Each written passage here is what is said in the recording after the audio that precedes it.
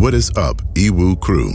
Today, we're covering the most disturbing story you've probably never heard of.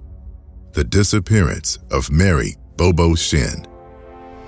Mary Jimmy SHINN was born January 11, 1953, to Gresham and Mary Sue SHINN in Magnolia, Arkansas. Her family and friends referred to her affectionately as BOBO. She had 4 siblings, including a sister named Rebecca, who was 5 years older. She had a normal, ordinary upbringing and graduated from Magnolia High School in the early 70s. BOBO then went on to attend Southern Arkansas University, where she graduated in 1976. BOBO began a career as an art teacher while working in real estate on the side. On July 20th, 1978, she told some friends she was going to meet a man who had seen her ad in the newspaper and was interested in buying a house she had renovated. BOBO was never heard from again. On that hot summer day in 1978, she vanished without a trace. Cliff Knowles was a dispatcher at the Magnolia Police Department who had also gone to school with BOBO. He was working that day when BOBO's mother, Mary Sue, walked in the door. She walked in and she looked worried, so I asked, "Mrs. SHINN, are you all right?" And she said, "Well, I'm worried about BOBO." Mr. Knowles had relayed that information to KTAL Fox 16 News in 2018. BOBO's body has never been found. BOBO's car was found behind a grocery store shortly after she disappeared. Her belongings, including her shoes and purse, were in the car along with dirt, grass, and gravel. The keys were in the car, and the windows were rolled down. Fingerprints found inside the car have yet to be identified. Both BOBO's parents, as well as her sister, have all passed away now. Both her parents died not knowing what happened to their daughter.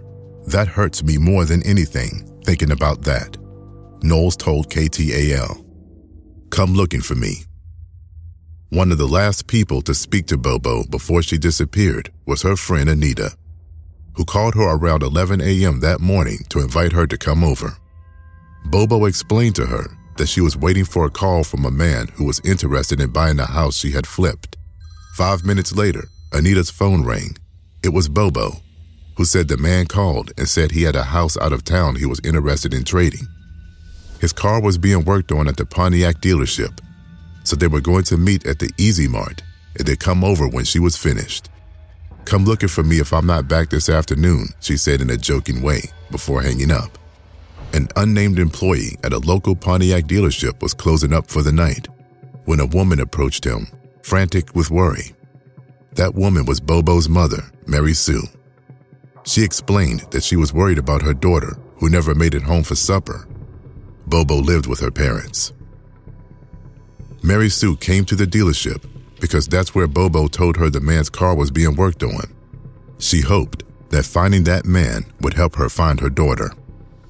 The employee confirmed that there were no cars in the shop that could belong to the man, but he did see a car picking up a man at the Easy Mart around noon. The car he described matched the blue 1976 Buick that BOBO drove. Mary Sue left, and the employee got in his car to drive home for the night. As he passed a local grocery store called Smitty's, he noticed a blue 1976 Buick sitting in the parking lot. He pulled in and started looking around, opened the driver's side door, and sat down. He opened the middle console and noticed some paperwork with her name on it. He immediately decided to track Mary Sue down to give her the information, at which point Mary Sue went straight to the police. Timeline. BOBO got up that morning, went for a walk, and then went to her art studio to teach a class. At 11 a.m., she spoke to her friend Anita. A minute or so later, she talked to the man who told her he had a house outside of town that he was interested in trading. An employee at Easy Mart reported having seen a man come in to get change for the payphone around 11 a.m. They said he had dark hair and was wearing a white t-shirt and jeans. A carpenter working on a house across the street from the one BOBO was trying to sell reported having seen a woman matching her description arrive at the home around 11:30 a.m. A few minutes later, a man pulled up in a dark green Pontiac. The two of them went into the house. They came back out, got in their own cars, and left in the same direction. He said the man was in his mid to late 20s, was 6 feet tall with brown hair, a mustache and beard, and wearing a ball cap. The employee at the Pontiac dealership said he saw a car matching Bobo's pick up a man at the Easy Mart around noon. That seemed to contradict the Carpenter's timeline of seeing them at the house at 11:30 a.m. Why would they leave the house in separate cars, only for her to pick him up 30 minutes later at the Easy Mart? It's possible that either the Carpenter or the Pontiac employee were off about the time or about who they saw. After all, they were just casual observers with no idea they might be witnessing to something sinister. A man named Henry Irwin told police he had been out on his land baling hay that day when he spotted a car that looked like Bobo's drive by, weaving back and forth as a man and woman inside appeared to struggle. Some of the employees of Smitty's grocery store said they first noticed a car sitting in the parking lot at around 1:30 p.m. Police narrowed in on the time frame between 12 p.m. and 1:30 p.m. to try to determine what happened to Bobo. Unfortunately, the case has never been solved. Bobo was eventually declared dead. Michael G. Morse. A few months after Bobo disappeared, a man named Michael G. Morse committed suicide in the woods. He lived in the next county and matched the physical description of the man witnesses had seen. Bobo's father was frustrated with how the investigation was going, so he hired a private investigator by the name of William Deere. They chose him because he worked on another high-profile case of a teenager named James Dallas Egbert II. One of the first things Deere did was speak to Morse's employer, who told him Morse had taken that day off to visit someone in Magnolia about real estate. The carpenter, who was working on the house across the street, was shown a picture of Morse and claimed it was the same man he had seen that day. The carpenter wrote an official statement to the sheriff with his claim. The sheriff dismissed it because it had been over a year by that point, and he didn't think it was possible to recognize someone he had seen only for a few minutes over a year ago. Further investigation revealed Morse had been previously diagnosed with schizophrenia, was on antipsychotic medication, and was seeing a psychiatrist. People who knew him claimed he had a fascination with the case and insisted on more than one occasion that he had insider information. Since it was no longer possible to question Morse, there was very little else for either Deere or the police department to work with to solve the case. A local psychic claimed that Morse buried Bobo on top of his father's coffin in the Western Cemetery. With nothing else to go on and desperate for answers, Deere obtained permission from the Morse family to exhume the father's grave. Local officials got on board with the plan. They all gathered around anxiously at the grave on a day in November in 1979.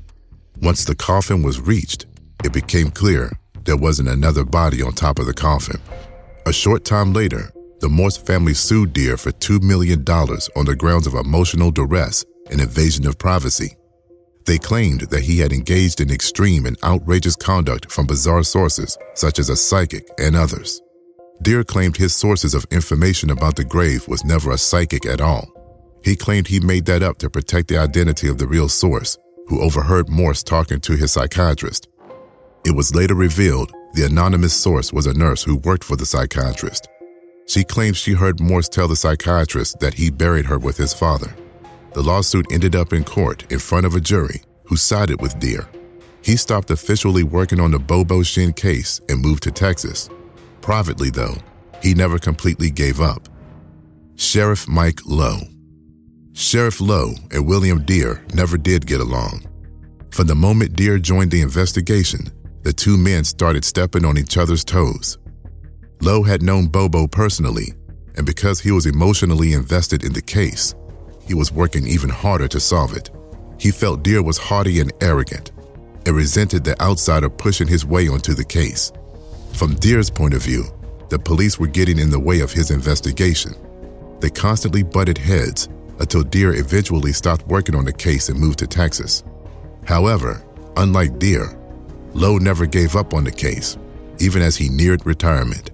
In fact, in 2015, he decided to reopen the investigation and start from scratch. While still using some original information, such as the contents of the car, he even tracked down surviving witnesses and interviewed them again. In an interview with Arkansas Life, Sheriff Lowe said, "The community deserves an answer. The family deserves an answer. So I've made it my decision to solve it. It's the only case I've ever gotten so personally involved with, and the only one I ever will, because it takes a toll on you." William Deere. Around 2016, William Deere received a phone call for someone who wished to remain anonymous. The person said they had details to share about the BOBO SHINN case. They suspected they knew of a person who was still alive, who was involved in her disappearance. They gathered from things they had seen and heard that her body was on some land outside of town. Deere tried to contact Sheriff Lowe, but was immediately told by email that any information had to be given to the county prosecutor. Deere believed that would lead nowhere, so he continued working on it privately while Lowe continued with his reopening of the investigation. The two men had never been able to see eye to eye, which never changed, even after many years. Memorial service. In July 2014, 36 years after BOBO's disappearance, family and friends held a memorial service for her at Central Baptist Church in Magnolia. Her parents had already passed away, but her 4 siblings decided it was time to do something to get closure for the rest of the family. A marker with her name was placed next to her parents' headstones, and the church became filled with people who had known and loved her. They took turns sharing stories, singing songs, and watching a video montage of a life that was cut short. There were a lot of tears as they remembered and grieved the young woman they had known so long ago. Pastor Joe Stubblefield, who had been the pastor at the time of her disappearance, summed it up the best way anyone could. "We may not know in this lifetime what happened to BOBO, but we are assured in Scripture there's nothing hidden that will not be revealed." If you enjoyed this video, be sure to hit the like button and subscribe. A playlist will pop up right now with more videos you'll love. See you guys next time.